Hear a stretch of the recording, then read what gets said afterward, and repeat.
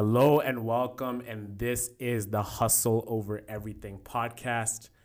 I am your host, Ono Sinde, and every day when we're in the studio, it's always a special day. And today, I'm extremely excited, grateful, and just really happy to be talking to the man in front of me.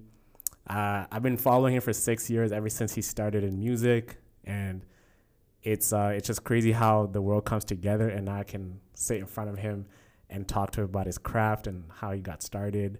So the man in front of me is Del Hartley, recording artist, amazing voice, amazing man, and yeah, I can keep going, but I'm a big fan, man. You can hear me fanning out right now. But yeah, Del, bro, welcome to the podcast, bro. How you doing? First of all, man, you're being far too kind, but I appreciate it, man. Thank you for having me. Yeah, man. Sounds good, man. And it's great to have you here, man. It's just like at the time I didn't have a podcast, but like I was, like when you see people who are doing great things, you're like, man, hopefully one day I can, know them or something like that. And the reason I'm a fan of you is because I know how hard you work, and I'm a hard worker. And when you see someone who understands the grind and the process, it's like you have a respect for them. So I think that's where it's like I'm a fan of your music and I respect how hard you work. So yeah, man, how are you doing today, bro? I appreciate that, man. I'm good, man. Honestly, I woke up today, so that's half the battle. Mm-hmm. So I'm blessed for that. Yeah. Another day to chase it. So yeah, how about yourself, man? How you doing? Man, you know me, just the daily grind. Building hustle over everything. Put your hours in, right? Putting my hours in, bro. I'm putting in hours for my craft and just trying to see where this goes. I know where it can go, and I'm just going to keep pushing and pushing and pushing and see where it goes. If it doesn't go anywhere, I love doing this, and I love talking to people like you, creating a platform. But just the daily grind, the work, working for, Google, and just doing this, man. That's my life, bro. So, yeah. You must be happy, man. It's a blessing. It's a blessing being around a great company. And I think everything that I'm doing there, I'm putting it back into my own business and the things I'm learning from Google AdWords and Google management and the executives and, just the people who I'm around with every day. They're important people. So I've placed myself in a position to soak up knowledge and translate it into things that I do every single day. Hey, man, that's a key right there, man. Yeah, it is, man. It's such a key, man. And during our young years, it's we need to invest in knowledge and learning. And once you learn a lot, you can actually build the career that you want over time, man. Yeah, So enough about that, man. The main man in the building is you, and we're here to talk about you and how you got started. So give a little rundown of who you are and what you do. My name is Del Hartley. I'm an R&B soul artist. Mm-hmm. I'm just an artist. I don't like to put myself in a box. I'm just passionate. I love to make honest, I like to make honest music. I love to make, music that people can vibe to. Yeah. Something that inspires people, something that moves people, something that's powerful. And yeah, I just want to move one person. I just want to try to move a person one song at a time, Mm-hmm. For sure, man. And let's take it back to the beginning, right? You grew up in Ottawa. What kind of things were you into while you were growing up? Hey, shout out to Ottawa. I was a huge Michael Jackson fan. Yeah. I tell the story all the time. When I was younger, on Saturdays, as young black parents, clean the house on the weekends. Exactly, right? Cleaning up in the morning. It's you wake up and you hear gospel music. It's right.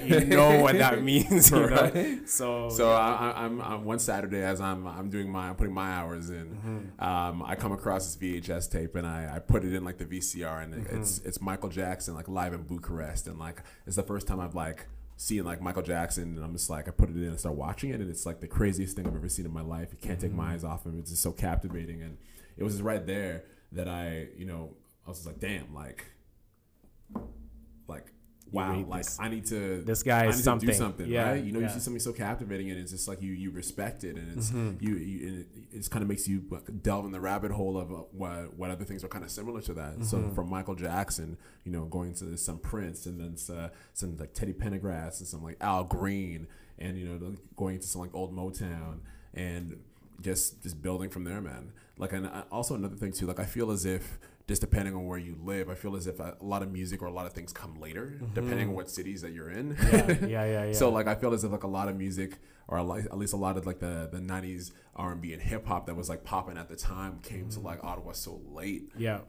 But as it came, like the TLC and the Destiny's Child, and like my dad was also a DJ. He would also play at like all of our family friend parties and all the African functions, and just soaking all the music in, man. And at what age did you start, like, when your parents played music all along, but when did it first hit you that, wow, I really like this? Now you can say you like music, but when is it when you're like, wow, like I am into this thing so much? I would say it's probably after the very first performance I did. I tell this story a lot too. No? Yeah. The very first performance I did, I sang at a high school assembly. And I sang Usher's "You Remind Me." And very first time I sang on stage, I was terrified. I had a little band that was accompanying me. And when I was getting ready to perform, the very first verse of the song, the microphone didn't work. Yeah. So as I'm like singing the words, and I'm like, I remember the words, I know the words. Nobody's hearing anything, so it looks, it's not translating. It's not connecting. Yeah. And then as soon as the mic came on, it's like, okay, cool. Like, I didn't suck. And then after the performance, I got an applause, and it was just right then and there. I was just like, all right, you know what? This feeling is, this is cool. This is what I need. This to is be what doing. you need to be. And when you were growing up, were you singing a lot of, like, around your house, around for, like, let's say those family functions? Was your dad bringing Nell, come here, Arthur, come here, like, sing for us and show my son, like, let me see what he can do. Like, were they showing you out? Were people telling you, you got this? I was shy, so actually quite the opposite. I was in the closet singer, man. I didn't tell anybody I sang. At all. Like family members, yeah. Like maybe like my little brother and my little sister like knew, because like me singing in the shower, and I'm just taking forever in the shower. Yeah. But that's it. They knew about it like super late, especially when I decided to make it a career out of it. So yeah. Did they say, man, you got a good voice? No commentary on even just some inkling of like talent they can see in there? Actually, I'm putting my mom on blast. I love you, Mom. But I remember actually wanting to try for like Canadian Idol. My mom's just like, African parents. It's like, yo, you should go to school. Like, you can't sing. Go to school. They want the safe route. Right, they want what's the best thing for you. Yeah. So I got one of those, but she's one of the biggest fans. So okay, sounds good, man. So high school, you do the whole Usher thing on stage. How did everything translate into, all right, what are the first things you did to really make it? Like, did you go through high school just working on music, learning instruments? I don't know. It was probably after high school. So after high school at 17, I moved to Toronto, and I went to school. I went to Sheridan. Shout out to Sheridan, really good school, really good faculty, really good, Of course, man. Right? You gotta shout out the alumni, man. But moving out here and just it was just like, all right, cool. I kind of thought to myself, I was like, all right, now that I'm out here, all right, now I need to figure out how am I going to learn the studio etiquette? How am I going to build these connections? How am I going to meet producers? How am I going to meet how am I going to get a band? Because I'm moving to a new city, I don't know anybody. I may have like a couple like high school friends dispersed throughout, but they're probably in the same boat as I am. They don't really know anybody too. So how can I grow my network? How can I do that? And I felt going to school or post secondary was like the best thing for that. Contrary to the high tuition, what you're really paying for is to be in that melting pot with a bunch of other people that are from all around the world, right? Yeah. What did you decide to come study at Sheridan? At first, I took performing arts. I took performing arts to kind of develop my voice, because like when I kind of found my voice and when I kind of found my voice in high school, I didn't take singing lessons or anything. I didn't really know what to do. So I was just like, all right, let me, you don't really know what you want to do after high school. So I was just like, all right, I know I want to do music, but there's no close music course. This is kind of like the closest performance thing. It's kind of like a drama, I guess it was kind of a preparatory course for like musical theater actually. So yeah, I took that course. It was like a one year course, kind of prepped course. And then from there, I was just like, all right, I wanted to be behind the camera. So I went to school for media arts and got a background in film now. And now I know how to produce content. Yeah, man, I saw your first ever video, I'm Coming. You produced that, your whole Yeah, so like co-produced that with two of my other good friends, Dan Wood and a Rep Mob Body, dope dudes, and we make a lot of content together, man. Yeah. What was the vision behind that? So you finished. How long was the program for, the media arts program? The media arts is 3 years. 3 years. Yeah. So you did the whole media arts program, completed it. At that point, did you know, like, I'm gonna do this music thing all in? Like, what were your options? What were you looking at the time? Nah, because it was just like, all right, well, once I was lucky to get a gig at my college, because of one of the head technologists there, just kind of doing some extra work, after class and just kind of volunteering my time. So after my stint at Sheridan, I ended up getting hired by there doing some part-time work. A lot of what I'm doing now, just kind of working my way up, and it just, oh damn. I didn't think I said I was going to mention that, but it's whatever. Yeah, bro, this is the hustle over everything. It is totally the hustle over everything. This is Del Hartley, man. Yeah. Honestly, I'll be frank, man. It's like you have to be resourceful. Yeah. If you want to build consistency, you have to be resourceful. So like I ended up getting a gig at my college and university, and what comes with that comes with access, comes with studios, comes with a lot of the faculty that mix a lot of cool records, that have a lot of cool accolades, that have Grammys. So it's kind of getting to pick the brains of those individuals and getting into the rooms of individuals that know more, so you can be a sponge and be a sponge in the room, man. Exactly. That's why even I'm here, man. Like a lot of Hustle Over Everything Nation, I record at Ryerson, and a lot of you know me. I went here. I'm still abusing the resources. I'm still here for free. It's better than going to a studio. Like we were mentioning that earlier. I'm like, I get in here for free. I still have my Ryerson login. So until Ryerson takes that away from me, I'm always gonna keep coming up in here. And I say, be careful before your podcast gets too big. And Yo, by the time I'm big, man, I'll be already having like my own studio and everything. So, but yeah, man, like, so you finish up a Humber. What's next for you? Just working, man. Just working and making music. Making music, trying to do shows, trying to build teams, trying to figure out, meet producers, meet engineers, and really just kind of experiment and find your sound, because you don't really know what your sound is unless you try stuff, right? So you kind of have to go in and get your feet wet and try things and fail and try things and fail again and try things and adjust and usually when I say fail, it's not like there's never no fail. If you do something, if you're learning something, it's not from a fail, but it's always just trying to grow from the experience and always developing. Yeah, for sure. And talk about building that brand of Del Hartley, right? You got your name, Del Hartley, finish out Sheridan. Talking about a lot about failure and trying, and how long, what were you doing? Were you making a lot of different songs and trying to get to that point where, okay, this is it, this is what I'm doing, and then building up that promo for those videos you were doing, and building your catalog of music? Did you have a catalog of music already, just behind the scenes, even before you were Del Hartley? No, not at all, eh? Because it's just like, all right, I'm gonna do music. I don't know. I have zero information about how the industry works. I don't have any resources. I just know I want to do this, and I just need to start building from there. So I would say, before I actually started doing before I started doing all this professionally, I would say I've been doing this professionally 4 or 5 years. 4 or 5 years. So I've moved down here. This is my 10th year here in Toronto. So yeah, so for the first 5 was really just more research develop. Try out the market, try what different shows, try what different sounds sound like, and then it's all right, cool. I have an idea of what I want to go, and then I can always tweak as I go, and then just put things out and start doing shows and start actually putting your name out there and start doing things to get pressed, doing showcases, doing charity shows, start applying for grants, start applying for for festivals, etc. So yeah, man. And I'm thinking about you being in that position, because it just seems like you were doing your whole thing in school, and then after school is just you're in a full-fledged. What I want to understand is just that I'm trying to bridge things together from becoming a skilled person in things you do, because I can listen to you right now and it seems like you've been learning about, let's say, production, learning about music and all these different things. So that's one part of the story I want to see. It's behind the scenes. Were you practicing, that?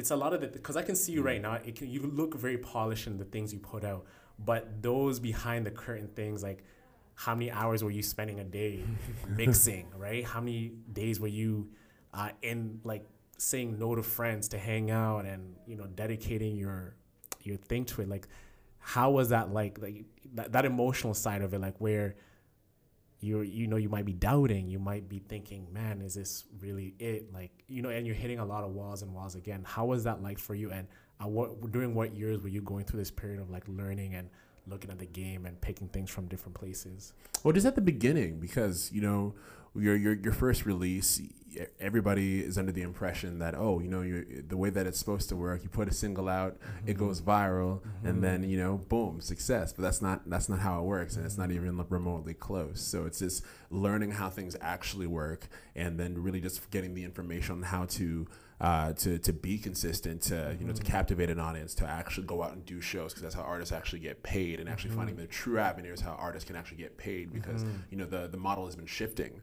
And even as within like my 5 years of doing this professionally, like it's the entire industry has shifted, and it's still kind of shifting. It still hasn't really settled. But being an independent artist, it's it's a perfect time for it right now. Yeah. So like it's just seeing other people come and go, and other people who've come and still stayed, and then still doing things and making your own strides. Because at the end of the day, it does take a lot of talent and a lot of hours and a lot of like you said, saying no to friends, missing out on social events, missing Christmases, not going home for Thanksgivings, and being a real loner and spending a lot of time with yourself to really develop and take yourself to the next level, right? Were you always an ambitious, hardworking person? Like before music came, were you like a big dreamer? Did you see big things for yourself, like growing up and around your family? How did you visualize yourself before music, and how did you visualize your life coming about? I've always been like a go-getter and a hustler, man. Like in high school, like I was the one that had like 2 jobs in like high school, and just so my parents didn't pay for anything. My parents are from like West Africa and like Liberia, and like they immigrated here when that civil war was going on, like the mid 80s. So just kind of just knowing where my parents come from and knowing what could have been, and just the opportunity that I have here in Canada. It's like I'm here, I'm healthy, I can do this. I am blessed enough to know what actually makes me, what sparks my fire and makes me kind of go. I need to go with that. I need to go out and do that to the best of my ability, keep developing that, so other individuals can see that, and hopefully it inspires them to kind of chase what sparks the fire in them, man. Yeah, man. And I totally relate to where you're coming from. And bro, honestly, like every single day I wake up and I look up in the ceiling and I can see the sun coming through, and I'm sitting there, my bed is warm, it's toasty. I look around my room and I'm like, damn, I'm blessed, And I feel like you feel the same way. You don't take a day for granted, because you've seen how family members live. You've seen how your parents, brothers, sisters, relatives who might not be in this situation or they are in right now, and you feel it's your duty to make something out of yourself, right?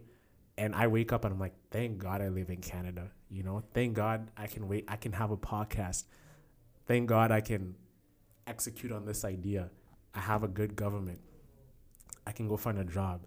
We have a decent government. But compared to yes, it could be a whole lot worse. It could be a whole lot worse, man.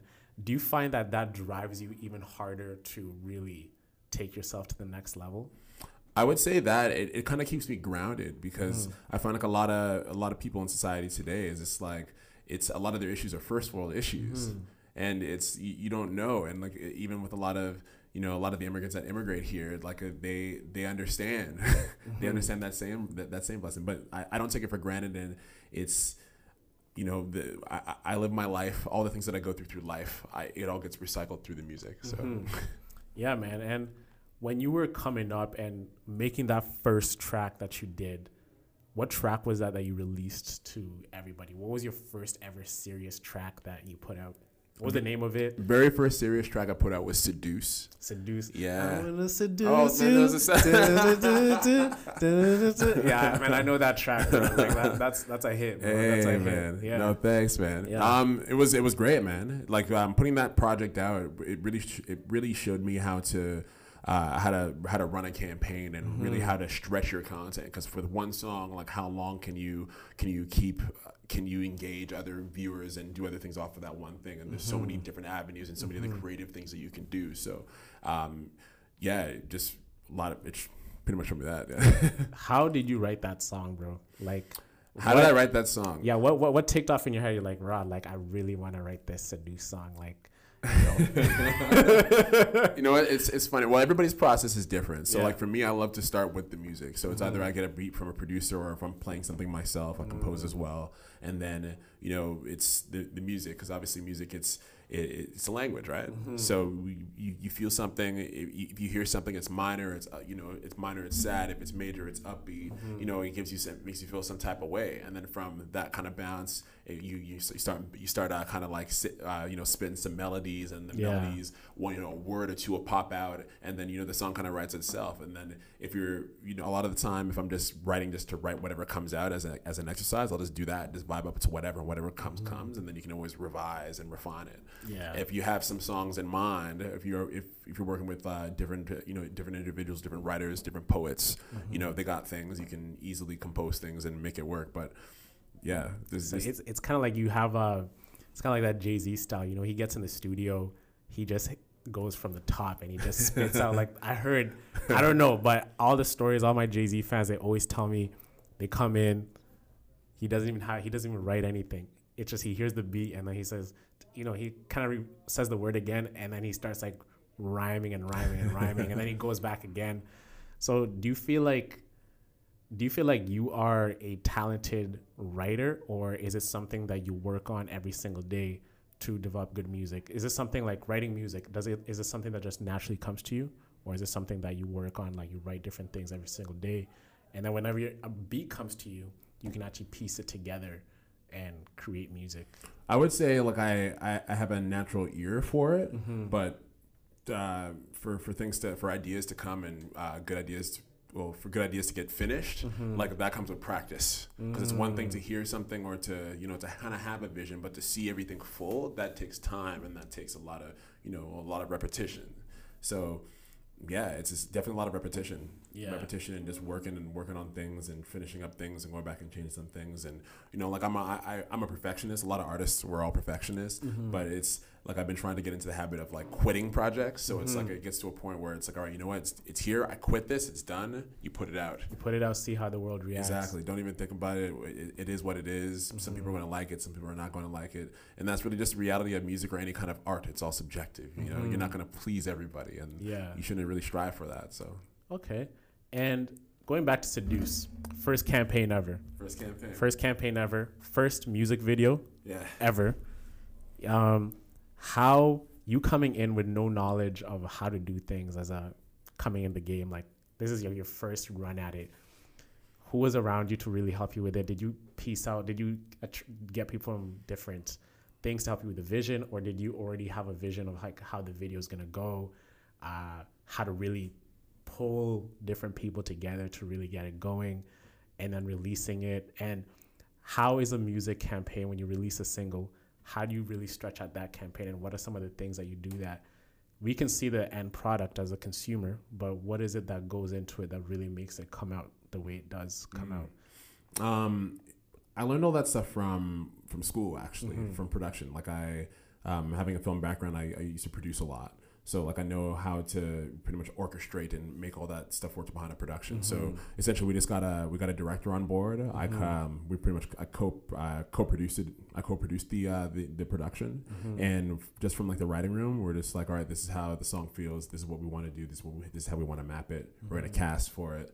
We're gonna pay our actress. We're gonna get our locations, lock it down, and then shoot all the stuff. And because like I have a background in that, and I do have peers that that volunteered their time, like a lab project wasn't as expensive as it should have been. And that's one tip for anybody who's anybody's trying to do anything, to be resourceful. And if there's any peers that that are interested in helping you, that are interested in helping you, they'll help you if they believe in the project. So yeah, for sure. And you must have like a lot of friends who believe in you because they see the hard work that you put in. I am beyond blessed to have like a lot of supporters to believe in my vision, the people that I can pick their brains, people that I can get to just to kind of help in any aspect, man. I'm beyond blessed for that. Yeah, it's a blessing. Yeah, I remember even like doing a lot of the startup projects I have.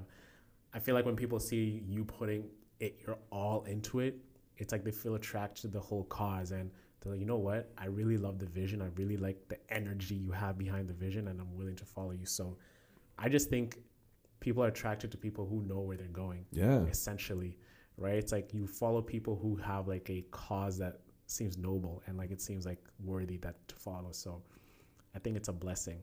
What I want to ask you is like the cost behind being an artist. This is one of the things that I've always been curious to know about.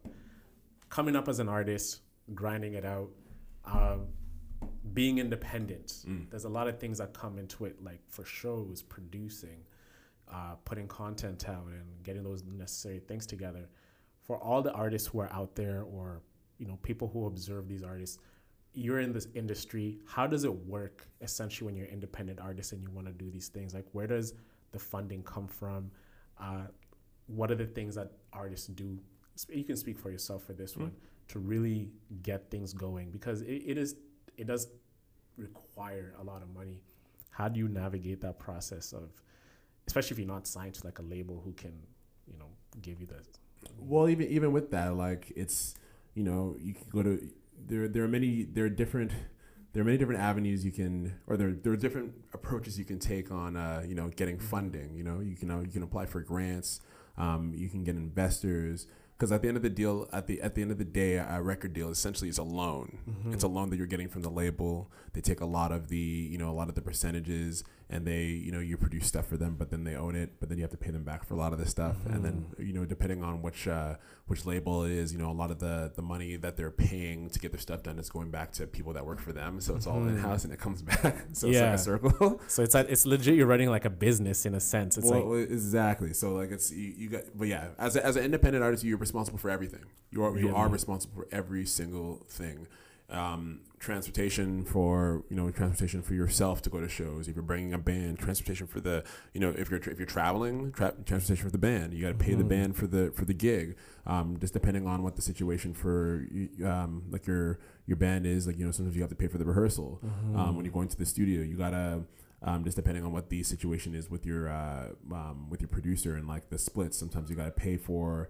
You gotta pay for a beat. You gotta pay the license fee. You gotta pay for the exclusive rights. You gotta pay for the mixing. You gotta pay for the mastering. And then when you think about it, it's like sometimes it costs, like on the cheap end, it can cost like what, maybe like 900 to like 1,000 for like a track that someone's gonna listen to for not 3 minutes or something like that. Yeah, people are gonna stream for free. So when you think about how much money goes into making one song and how fast the consumer consumes it, it's crazy. So it's like, it's really, well, that's where the internet's come in, and it's good for us artists to to make content to engage our listeners and our viewers. Yeah, man. And how, like, where do you get the funding to really put your music out? I work, man. I got side hustles, man. Any money that comes from shows, it goes back into my pocket. I apply for grants, and whatever grant funding I get, it goes into that. But it's mainly just show stuff. Yeah. Show stuff, my own personal stuff, and I have different relationships, and I barter with a lot of individuals. And don't be afraid to to use your connections to barter. Everybody's got useful skills that you can trade your time to get another service. And like, it's one thing to to have money, but that's not the only way to. That's not the only resource, because at the end of the day, money is only a tool, right? Yeah. So essentially, like, when you get the money, like, even if you were to get a grant or an investor, they're investing into Del Hartley, the brand. Like, do you consider yourself a brand or a company? Because you're an artist, but I'm an artist, but I would say, like, I would have, because I'm independent, like I run a production company, and I kind of like sign myself to myself situation. Yeah. So. Whenever I invoice, the production company invoices for the services of Del Hartley, and then you pick up a check, and then that's how it works. You collect your tax, you pay the tax man off, and then you get your shit right. For sure, man. And think like looking at the finances of becoming an artist right now, you've said it's totally different than it is way before, right? Because you're independent. For me, I look at things as a business, and I can see music, and as an independent artist, like you're a business. You have your revenue streams, which can come from streams once you're streaming in the millions. You have your shows, you have your merch. Those are like revenue streams, and then you are the brand. You are the product. Like your music is the product. Right now, you've invested a lot. Talk about ROI of getting that investment back into it's a long-term play because you're building it. Of course. Yeah. Anything in this game is long-term. And if anybody's talking to investors, that's when it comes to music, that's what it is. It is long-term. There's no short, if you're in this for a short-term game, you're about to be very disappointed, man. It's like, you just gotta, at the end of the day, like I'm not doing this to make money. Like with the money that I spend and I invest in this, it's like it's a drive to get more stuff out to share it with people, to touch people, to touch an individual, man. Like to change people's lives one song at a time. Really, that's really what it is, man. And when it comes back, and I keep saying when, because you just got as long as you're consistent, something will catch. And if you're consistently putting stuff out, all it takes is for one person to see something, and then they're going to go back and look at everything else that you've done up to this point. And then if they're not a follower, they'll be a fan. And if they're not a fan, hopefully they'll become family. And then on top of that, they'll be at every show, and they'll be supporting you. And it's good because even like as of right now, like I was at a point where anytime I was doing a performance with a band, like I always ended up having to pay from my pocket. And yes, it's like the gigs didn't pay for that, but it's like, I knew that if I performed with a band, it would be a better performance. A lot of people would enjoy it. People would remember it. And that I can use that footage to book other gigs as well. So yes, I'm paying extra money, and maybe for like a year I was paying into like gigging and paying the musicians that play for me. Yeah, man. And like thinking about what you're talking about, like the breakthrough position, I like a lot. I like listening to a lot of like the old school stuff. Just to give you, like for example, I'm a big George Michael fan, right? And one of his favorite tracks is Careless Whisper, right? Real G's rock Careless Whisper, by the way. Like, I don't care if you can clap me or whatever, like that track goes hard. Like, it just has like the way it is. It's like you imagine yourself walking in a room and you're wearing like, you see that, how they do it in the movies. It's like, I kind of see myself when it's like, everything slow motion. Everything slow motion. Yeah, bro. Anything about that, I was reading, like he did not, that track was not like a track that he intended to break out. He just, just put that track in there. And over the years, it just started picking up a lot of traction. And then that track really defined who George Michael was. So I can see that. I totally understand what you're talking about, because you can put a catalog of music out and it could be one of the tracks that you thought, right now you think Seduce was the hottest track you've made. But then it could be something else you drop in about a month or two or over the years that you're like, I like this track. But then it resonates with people and you don't know why, but it just hits. People go back and songs become big like that for a reason. It's even funny because like there's some songs, I maybe in the span of my career, I put music out and it never catches. And then 50 years after I put something out, somebody goes and samples something that I made. And then it comes back, and that's how you have a lot of the songs that get sampled by other songs. Yeah. It takes some good songs and good music like that. But the main thing we're talking about was, what's it called? Putting... just the funding for the music. There's something else I wanted to touch on. I just lost my train of thought. Careless Whisper? Yes, sorry. The songs or songs that you didn't think would catch that are catching. Yes. So another song that's like that is Usher's "Yeah." Yeah. So Usher. So apparently Sean Garrett. You know who Sean Garrett is? No. Who's that? He's a artist, written with Chris Brown and like a bunch of other artists. But Rico Love. Sean Garrett wrote it, showed it to Usher. Usher said he wasn't going to sing it, and they cut the record. Jermaine Dupri, him, I think Brian Michael Cox. They cut the record, and he's like, "This is ridiculous. I'm not gonna, this is stupid. I'm not gonna cut this record, man." Yeah.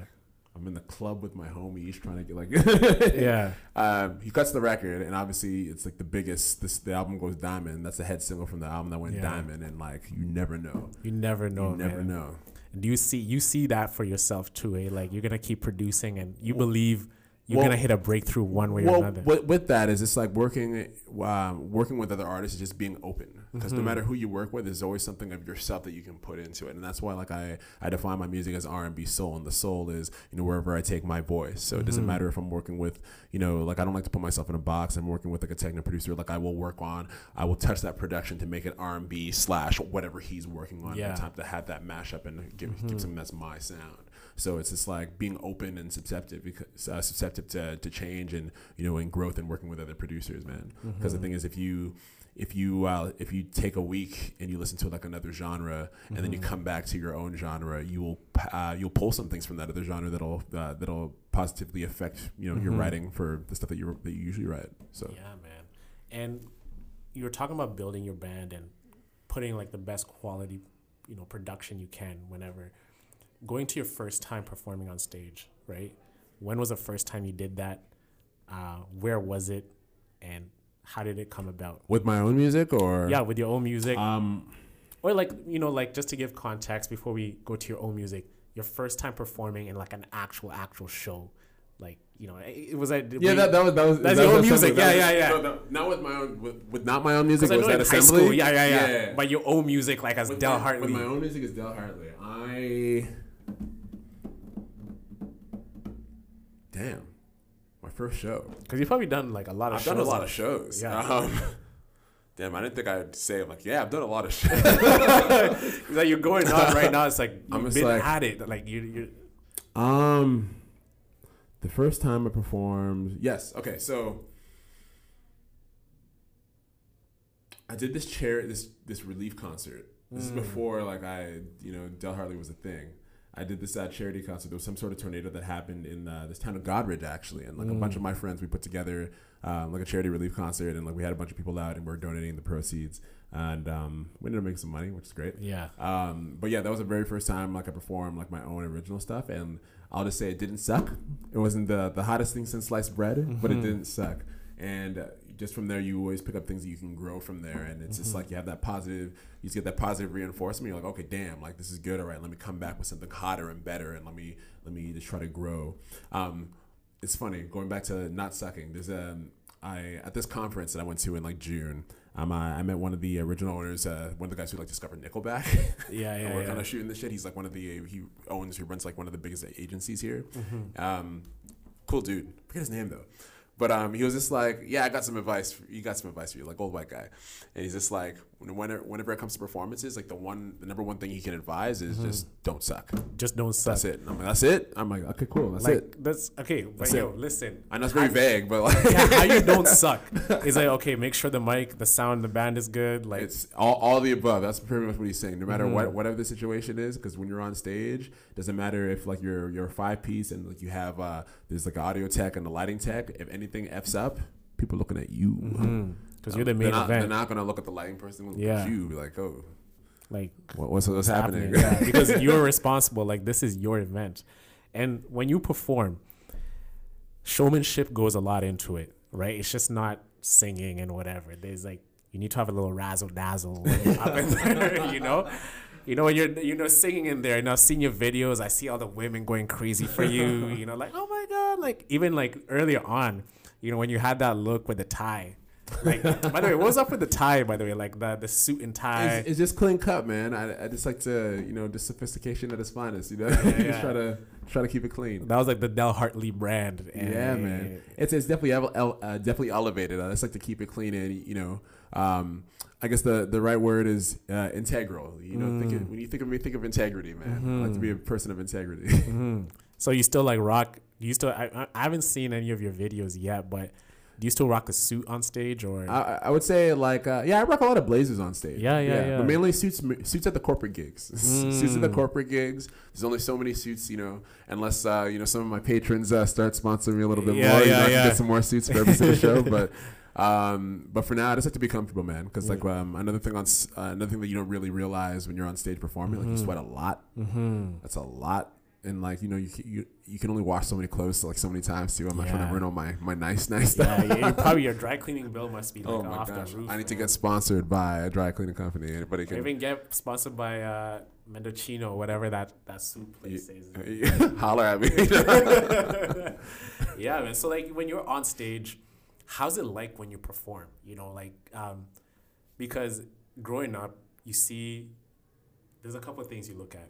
You want to be an athlete. You're asking, how's it like being in that arena, and the whole crowd is yelling your name, or you see the famous artist. They're on stage, they're rocking a crowd. It's like it's like a church. That. How's that like? How? Explain that feeling. To feel like a superstar, and people are there for you to listen to you and vibe with your music. I wouldn't say superstar. It's like it's a lot of energy and it's great. And like at the end of the day, I just want to make sure everybody's having a good time. The songs that I'm singing, like if it resonates, if there are parts that resonate, I want to make sure that people get those parts and people sing along and people can just have a good time and just enjoy themselves. Because it's why go to a show and just kind of be flat and not a lot of energy. I just like to keep the energy up when it's necessary. Make people feel things when necessary, and just give people take people on a ride. Yeah. Do you live for that feeling of being on stage and seeing people there for you to hear what you created and you performing for them? When you visualize things and every day you're walking, you think about your life. How when you think of yourself performing, how does it feel? And then when you actually go there and you leave stage, is that one of the greatest feelings ever as an artist? I would say so. Yeah, 100%, man. Because that's what really rejuvenates me from when all like the letdowns and things don't go your way. At the end of the day, you get to go on stage, you get to perform, and people are receptive. When people are there to listen to your music and they're receptive and they love it, and you impacted them in a positive way, it's a whole nother thing, man. It's the equivalent of giving back. Yeah. So okay, and yeah, man, I've always wondered like how that is, and because whenever you grow up, it's like you want to be an athlete or a performer, and you see these people, and it's like I wish I could play in the NBA just for like 5 seconds. I wish I could be on stage just for whatever.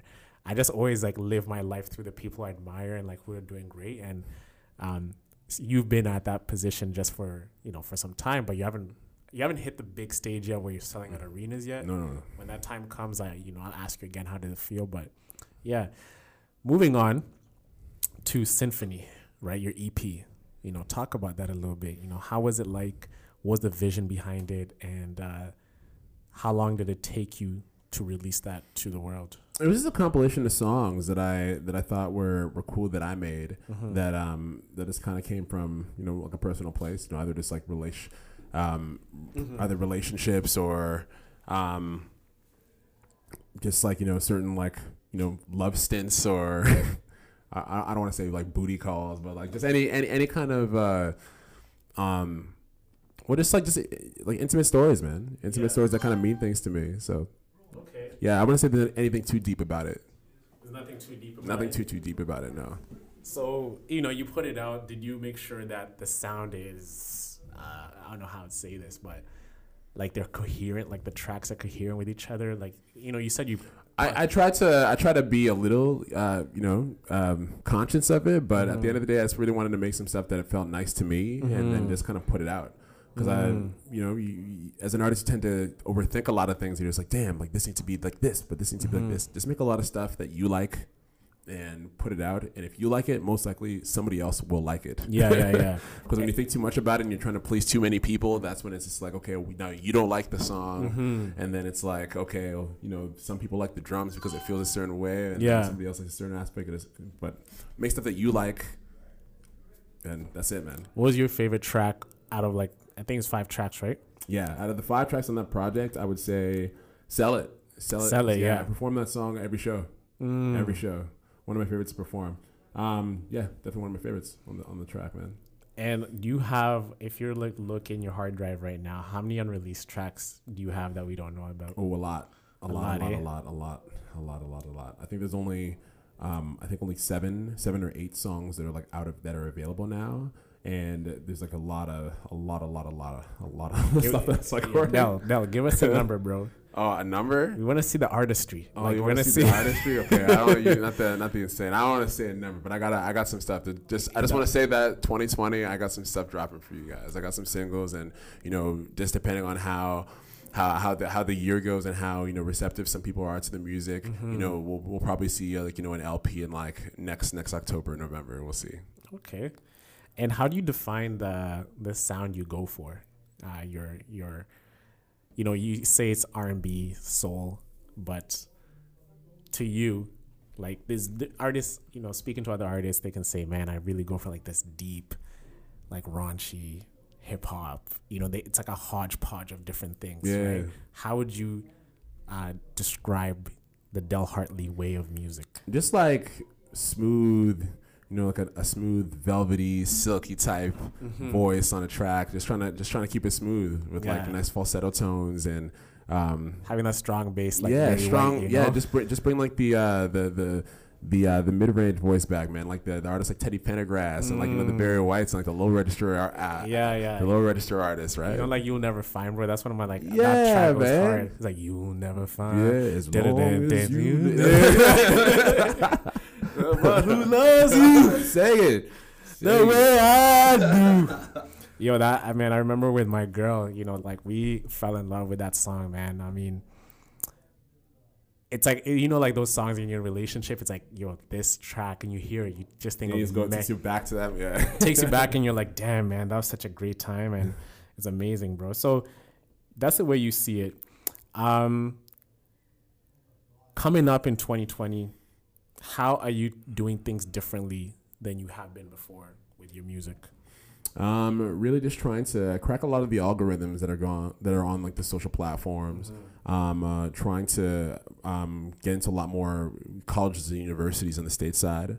Pretty much just a lot of streaming, and so pretty much to sum up your question, streaming, colleges and universities, festivals. So this is like the 3-point plan. 3-point plan. Yeah. If you like going to festivals, I'm going to try to be at every single R&B festival that you're at. If you go to college or universities, I'm going to try to be at every single college or university that loves R&B. That's where I'm going to be at. And for streaming, if you love to stream music, I'm going to have some music for you to stream. And that's essentially that. So do that. Try to get put some money behind it. Make it go as far as it can. Because at the end of the day, you can have a great product, but if you don't have any money behind it, it's not going to go as far as you need it to go. So yeah, and like this is like you have some things lined up for certain months, and so yeah, man. You gotta have a plan, man. You gotta have a plan, and the thing with music, man, I feel as if it's a moving target, man. It's not something that you can stand there and point at, and then you come back tomorrow, or if you come back 5 seconds from now, it's the same. It's always like a moving target that you always gotta plan and like adjust because things happen. And yeah. So yeah. Okay, sounds good, bro. Day-to-day life of a recording artist, right? What's an average day look like for Del Hartley? Average day, vocal warm-ups. What's a vocal warm-up? Vocal warm-ups. I got this tape, and it pretty much warms up my voice. We go through like a bunch of like vocal exercises to kind of wake up my voice. It's pretty much like, when you go to the gym, you don't just throw on, the 245 plates and you start lifting, and kind of have to work your way up to that. So vocal warm-ups. I got this lemon tea regimen that I make. Boil the water, got some lemons in it, put some honey in it. Do that, have some water. There's this cool little activity. It's called objective diving for like writing exercises. You pretty much pick an object and you pretty much describe that object, using your senses, because that's the best way to really describe or to really touch a listener. Really, you can if you describe something with your senses, they'll feel that in your words. That's a key that I'm kind of giving out. But shout out to Pat Patterson. I have his book, Writing Better Lyrics. He's a Berkeley prof. Really, really good book. Yeah. All my songwriters that are looking to step up their game, they probably have this book and read it constantly. It's a Bible. But just those things. And I got this thing where it is called. Do you know how like a visual artist would have a sketchbook? I do this thing that's called sketches. So every single day or every other day, some artists they have something similar to it where it's like a song for a month, but essentially what I will do every single day, I'll make a composition. I'll make a composition from scratch. So like put keys down, put a bass down, put a guitar thing down, put like a vocal melody down. It could either be a chorus or not, and just have like one loop thing every day. And then towards like the end of the month, if you, depending on how long you keep it up for, you can always go back you can always go back through and see what are the best ideas and look to build onto that. Or if you're going to other sessions to collaborate with other people, then you have like a bunch of things to reference to. And if you, let's say something from day 15, let's say only the bass part works and it stems an idea, at least you have that and you can recycle that one part to do whatever. And if the more that you do this, it keeps the skills fresh, man. Yeah, because as an artist and especially as an independent artist, you have to be doing everything. Yeah. You gotta be doing everything, man. Even it's just like there's not enough time in a day, man. It's like if you have to work on your singing, you have to know how to program, you have to know how to engineer, you have to know how to edit your own videos, you have to know how to do your promo. If you don't know how to do your promo, you have to find people that know how to do the promo for you. Then you have to you have to kind of wrap your head around how it works, so you know how to communicate your ideas to that person. Yeah. And then it's just like, and then on top of that, you go to the show and perform and be good.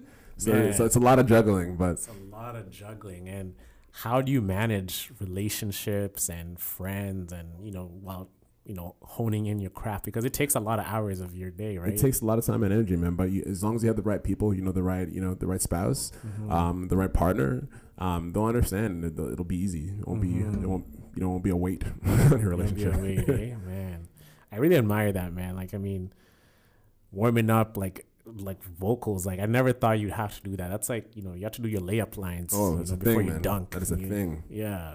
That is a thing. So you do this every single day. It's like a routine. Not every single day. Maybe every major day that I gotta sing, I do that. If I know I gotta, if I'm gonna help my lady out with some groceries, I'm not. If I'm going to a cottage or see some family, I'm gonna do vocal warm-ups. It's just like you're spending time. Like, When I shut it down and there are vocal rest days. Yes. But yeah, any days that I have sessions or that I know that I got to be doing any kind of singing thing that needs to be good and on point. Yes, you do that for sure. Let's talk a little bit like from a personal level now, right? Yeah. You feel like you've put out like a lot of like great music and you've been at this for years now. Do you feel sometimes like when you put in your mind as an artist, do you feel like sometimes you can get overlooked, and like how do you stay focused on the process and make sure like your music is actually gonna make it one day and not let those cloudy thoughts get in your head? You just gotta stay focused and know what your goals are, because at the end of the day, define what your goals are and what you want to accomplish. My whole thing is it's like the past while my main goals was step up my live show, get my band together, so that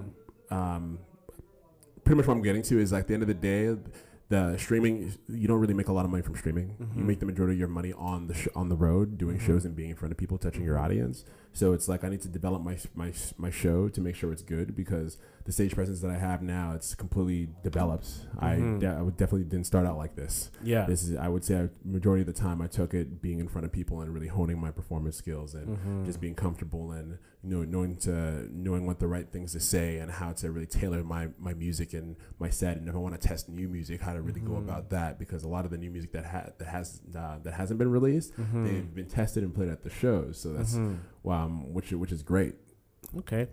And these are going to be questions which I'm going to ask like just to like really just go through it. Yeah. What do you visualize for yourself when you close your eyes and when you see yourself becoming as Del Hartley? Like what's the vision that you hold in your head, like of you becoming an artist? Or well, it's just like I am an artist, man, and like because I have.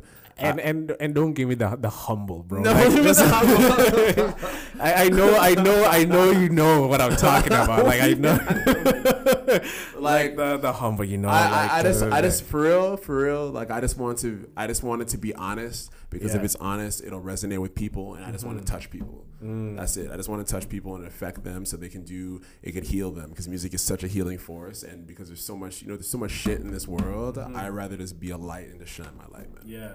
That's it. Like, I mean, when everything else is all a byproduct of all that. Yeah. So that's it. Because the thing is, when all that other stuff, when money and all that other material things come, like it's at the end of the day, like I said, it's all tools. All those things are all tools, and they come and they go. It's like when they come, when they're there, are you going to be the same person when they leave? Like, are you still going to be the same person? Can you get it back? And it's that staying at this level, staying at this level, and I take pride in that. Like a lot of individuals, they'll be like, yeah, like boost this. I'm more like a chill. You're like you remain even keel, even like when you get success, and even like when you stay low. It's like you always just have that same. Just chill, man. Like this year, man, I opened for Snoop Dogg and Wu-Tang, man. Like but chill. Okay. Chill. One thing I wanted to ask you: you appeared on the CTV, The Launch. How did that come about? I got asked. You got asked. They reached out. So it's like television, right? So because I have a background in television and film, like I saw this and I was just like, all right, cool. This is a cool opportunity to be on television, to be on a national program, and to get a light shine shown on your skills, to show what you have. So I thought it was a great opportunity, man. A great look. And you just went for it and you took it. How was that like when you're on the show?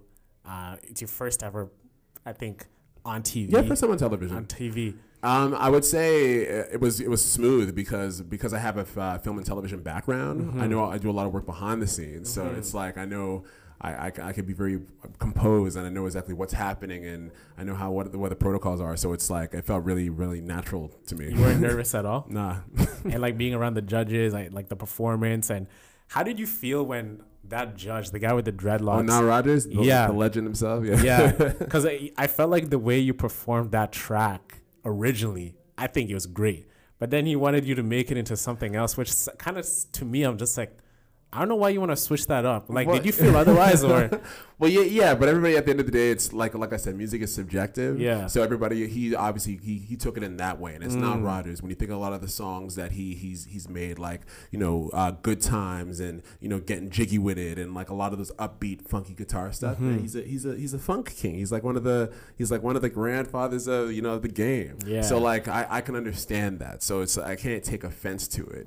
It's just like it's a cool another perspective, and if it's something that if I want to do it in the future, that's totally fine. At the end of the day, songs are songs, and the production that's behind them are the clothes that they wear. So it's just really depending on what you want to, what you're really trying to, I guess, give to your audience at the end of the day. So and I just saw the clips. How did it play out?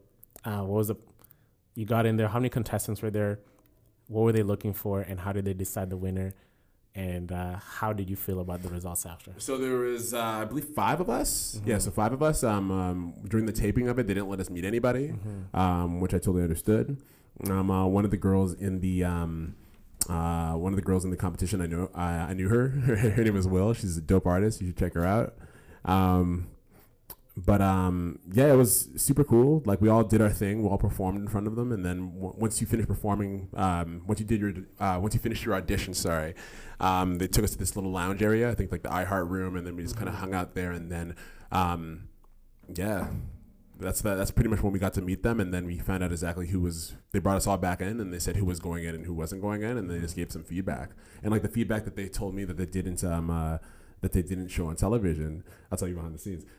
So also with the audition, I sang 3 songs. 3 songs. They only showed like the one original song. So like I did like an upbeat song, a cover song, and like that my Closure, the single that I had out at the time. Yeah.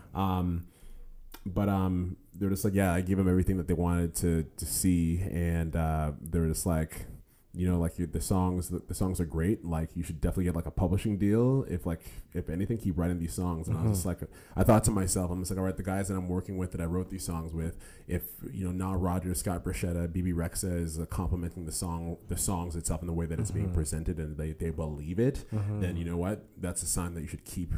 There's nothing broke with the system. Keep doing the same thing that we're doing, and just keep providing the stuff in which we're doing. So essentially, they did that, but the results of the show. Yeah, well, at the end of the day, they have a song, and it's like the song was done for a chick, and Michelle Tracy, who cut the record, sweet girl, and yeah, she's very deserving of the record. It's totally fine, man. It's like keep it moving, right? Well, it's just like how is it really a loss? I mean, it's not. You can't take an L from that. No, it's like you're on television. I didn't get Simon Cowelled. Tell me like, why are you here? Yeah. And that's it. And just from there, it's opened a lot more doors. And it's weird because like where people or different clients and different opportunities that have arose, they're just like, oh yeah, like you're doing music, and I'm like, oh, I've been kind of doing this, from time, but now it's like, well, now you see me, but it's cool. So at the end of the day, the launch was a blessing, and should I do it again? You do it again, eh? Yeah, well, I'd do TV again. Are you looking at getting in TV gigs or? No. Okay, I wouldn't say I would do TV again, but like I wouldn't overlook it. But I'm grateful for that opportunity. Okay, sounds good, bro. Next thing I wanted to ask you, do you believe luck plays an element in becoming a major artist?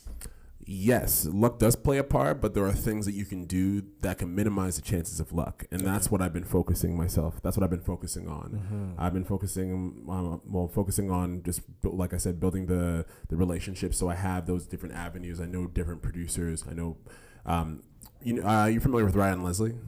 Oh man, yeah, I love Ryan Leslie. Yeah, you know Ryan Leslie. Okay. I love so Ryan Leslie, Leslie. he's the G, he's the guru for this. He's just like, how many producers do you know? How many mixing engineers do you know? How many guitarists do you know? If you're trying to be something, like you should know those many people. Like if you're trying to be a singer, like how many producers you know that can produce your record? Like do you make beats? You don't make beats? How many beat makers do you know? Are you trying to do shows? Okay, well, how many venues do you know? How many trying to do it with a band? How many etceteras, and go down the list, and then start building that, and then if you build that, you're not gonna need a lot of money. So luck plays, it's like an element that makes it helps, but the thing is, there's so many things that you can do to minimize your chances of luck that you might as well just do those things, and then it's kind of like when opportunity meets preparation. Yeah, it's better to be prepared with an opportunity than to have an opportunity and not to be prepared. Have you encountered opportunities where people from major establishments, like let's say the Sonys, or what other labels do they have out there that like Sony, Universal, there's like BMI, which I think is like Sony, so the question, have there been people who like approached you and like, hey Del, we really like what you're doing, if you ever want to, like, giving you like an opportunity, hey, like we are interested, just keep doing, but we're not ready right now to bring you on board? And I would say no. Like I've received emails. I don't know if they're spam because I don't really respond to a lot of them. But like, there's a lot of small labels or small little establishments that are saying like, oh yeah, we've been fans for like this, and we want to do this kind of partnership. But sometimes I just feel like everybody says that. It's just like they're trying to get a lead, and I'm not trying to knock the hustle. I totally get it. They're trying to build a relationship. Yeah, and that's totally fine. I get that too. I totally get it. It's like. It is what it is, right? It is what it is, man. Everybody's out trying to hustle, and I understand it. It's not, Do you feel you're independent right now? Is being signed part of the plan? If it makes sense. Honestly, makes sense, like if I was able to do the whole Russ approach and just get like a build my fan base to till it becomes a cult following, and I can have that support, I would prefer that, because I'd rather have 100% of the pie that I can split with my peoples than have 50% of the pie that I have to split with my peoples. Yeah, and then 50% goes to like. Well, no, if this 50%, so there's an entire pie. The label gets the half, and then I have my half that I have to split with everybody else. Oh, yeah. I'm thinking like 50% goes to like the label or like that. Yeah, 50% does go to the label, but then that's before your expenses. Oh, true. Yeah, man. And then once you're done your expenses, then you get taxed on it. and then you, after you paid everybody, this is what you get to keep home. Jeez, that's no, but you get taxed on what you get take home on top of that too. Oh, I know, bro. It's like I'd rather just be an entrepreneur, because the thing is, even with the internet, like there's no excuse. There's no excuse to get your stuff out there. There's so much access.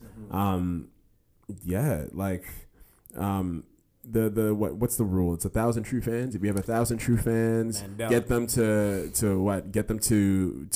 $100 with you yearly, $25 quarterly. That's $100,000. With the internet, 1,000 people, you can definitely do that. You can definitely do that. Yeah, it's not impossible. I was talking that with Jay Glavani. Like, he came on the pod earlier this last week, and we're talking about the same thing. And we're talking about, you don't need 1 million fans, man. It's like, if you do and you get there, cool, amazing, right? But if you don't have 1,000 is so reachable, and thing about the 1,000 true fans rule, it's they'll always spend with you. They'll always buy your shows, go to your shows, buy your merch. And there's so many different other avenues other than like buying merch and going to shows or buying music. Like there's so many like online things that you can do, like do like a live stream to see what the behind the scenes is in the studio. There's so many different things that that audiences want to connect to with their artists. So it's like you just got to be creative, and you find different sources to capitalize off of. Okay, sounds good, man. We're close to wrapping it up. A couple fun questions for you, right? When I started following you, your Instagram was not verified, right? And then earlier this year, I checked out, I think you posted a story, and then I went to you and I saw that blue check mark, bro. And honestly, I was so amped for you. I was like, let's go. This guy's getting closer. He's tasting that ability. Like when you get that blue check mark, bro, it means like you can slide in any. So what does it mean? I want to hear this from somebody. Okay, what does this mean? From my end, when you have a blue check mark, it's you get a pass, you get a foot in the door. Like right now, as the regular people with no check mark, we are here. I mean, I'm on camera right now, but we're here. But if you have a blue check mark and you send a message to anybody who is influential, you have an easier in. Yeah. You Yeah. have an easier in. You can build a following faster. You get status. You get people know who you are. People are interested. It shows you are important. So eventually, like when Hustle Over Everything, I want to have a blue check because it makes having influence accelerate at a greater speed than if you did not have a verified account, which would accelerate influence means more money, more opportunities. I can bring on more guests. I can talk to anybody I want to, and I can have a key to the game. Okay, I guess when you put it in that direction, yes, that's kind of exactly what it is. Yeah, exactly. That is kind of exactly what it is. You got your verified account, bro, and it's great that I have you in here because I've always wanted to know how it works. Like, how did it happen for you? I would say just like it's all because of press. It's all because of press. So I think because of like the launch and like the national press, and I guess because of what I was just doing online previously. Yeah, I don't know. I just know I woke up one day and I was just like, oh shit, okay, I'm verified. And then I think I think that the show or the people from CTV submitted to get me verified. I think they did it for like a lot of artists, or something along the lines of that. But I just know after affiliation, after saying I was going to do the show, then I ended up getting verified, and then just from there, like it's even opened more doors up for me to like have interviews at CBC and like building a relationship with them. So when I have new music, I can go and talk to them.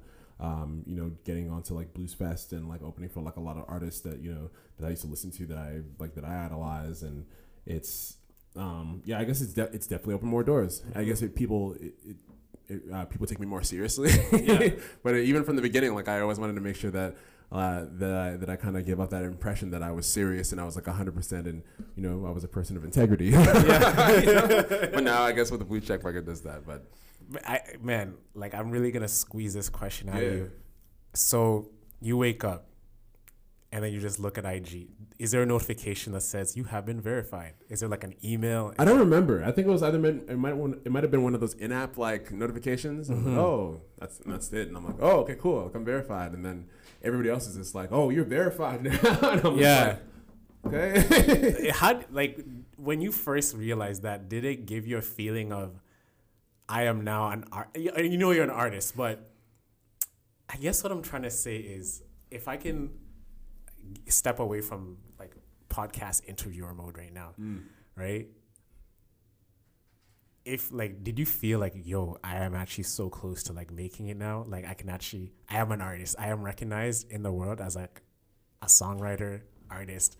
So I guess the short answer, yes. Short answer, yes. So it's more like, people take me seriously now. That's what it is. I guess that's really what I looked at, because I was just like, for me, like when it happened, I was like, all right, cool, I'm making strides. I'm making strides in the right direction, and people are seeing, and people will actually have an ear, and like I can actually have a chance now. So that's what it initially felt like.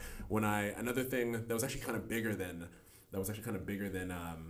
I guess getting verified. So like I think the year prior to me doing the show, not even a year, I think like a couple months prior to me doing the show, like this is a conference that I usually go to every year. It's We Love Music Conference. So like Rico Love runs that with Brian Michael Cox, as well as Danger. If you don't know who Rico Love is, artist, producer, produced for Usher, produced for Destiny's Child, Beyonce, Trey Songz, you name it. He's like the GOAT.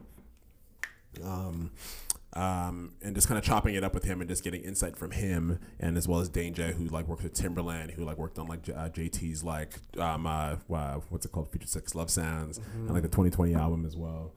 But just getting feedback from them, and then getting the follow, and then like getting the follow from Rico Love, and he was just like, yo bro, like just keep writing songs, like even when people don't believe, like just keep writing shit. Keep putting it out. It's like, I guess every single time like I feel like I'm not making it, I go to see if Rico Love is following me, and I was just like, all right, dope. Like, because like Usher was one of my favorite, like Usher was like definitely one of my favorite artists, like kind of growing up. Yeah. And like he worked he's like Boys, and like he wrote Throwback on the Confessions album, Rico Love. So I was just like, to get that from somebody who works like super close to with Usher, it's like the 6 degrees of separation. It's like I'm one person away from like man. And it's just cool, just that entire community of the people out there at the We Love Music Conference, man. So it's just like every year they drop a lot of gems and a lot of jewels, and like from there, like I've met Ludacris, like I've met Big Crit, I've met who else? Like, well, Brian Michael Cox. Like, if you're not in the producing world, like he's like the GOAT. He's the god. Yeah, he's the GOAT, man. Like he's got like 9 Grammys. Yeah, like he's like living legend. It's like podcast, like in podcast terms, it's like Joe Rogan.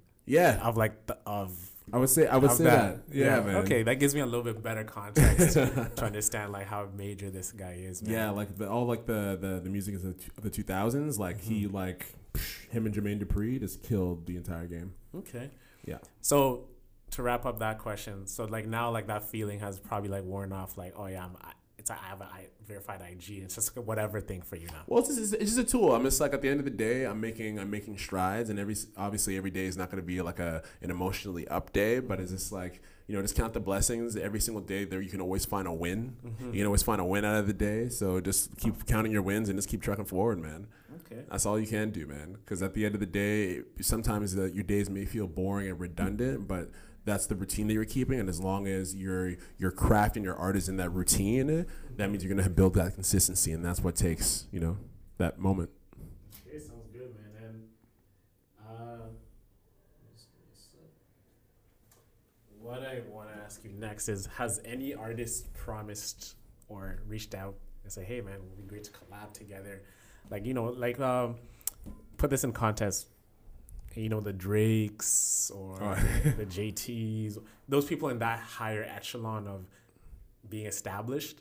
Has anyone reached out to you? They don't know who I am. They don't know who you are yet. They don't know who I am. Yeah. But even with that, like, it's I feel I do have a lot of artists reach out for like features and stuff like that. And sometimes I feel as if like not everybody works well together, and it's like, sometimes like the sounds don't work, and that's a thing. And sometimes you just have to find like the 2 or 3 producers or the people that work well with you that make sense for your sound, and that's kind of what you have to keep doing. So like, I may not do collabs for a while. I may be super selective with my collabs. Only do certain collabs if they make sense, but I may just take a step back from trying to do collabs and just really just focus on my stuff and putting a lot more content out and being more strategic in that regard.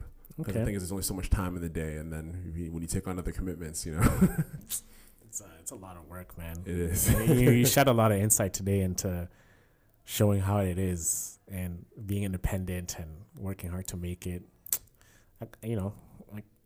Hats off to you, bro. Just keep going hard, bro. Hey, man, thanks, man. And it's part of the grind, man. It's just every single day you just got to find your thing. It's just part of the motions, part of the process. Find the process that works for you.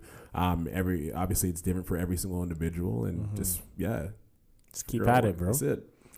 Last question here for the pod as we're about to wrap it up. So Del Hartley, what does hustle over everything mean to you? Everything, man. That's like air, man. You gotta, if you don't hustle, like if you don't work, you don't eat, you don't grind, you don't shine, man. And I'll leave you with that quote right there. Very short and sweet, man. Very short and sweet. Well, hustle over everything nation. We just had a man like Del Hartley in here. I really put a lot of insight to what he does and what keeps him motivated and going. And, this is the part of the show where I give you my ending remarks. It's about to be the weekend. You're about to let loose a little bit, but just stay focused, stay on your mission, stay on your grind, and just keep producing. It's all about that no excuse, just produce life. That's what Hustle Over Everything is all about. See your friends, see your family, but don't lose sight of everything. Don't let the line go slack. Always keep an eye on the ball and have that tunnel vision. And whatever it is, if you're someone like Dell, who started, I've been following Dell from 6 years ago to where he is now, and I can see the progress he's making. If you're starting out right now, he is a living testament of what could happen if you just stick to the process and go at it every single day. And that's what I want to leave you with is don't discount the small steps of getting started. It doesn't matter how you start. It's all about the journey, because the journey is everything.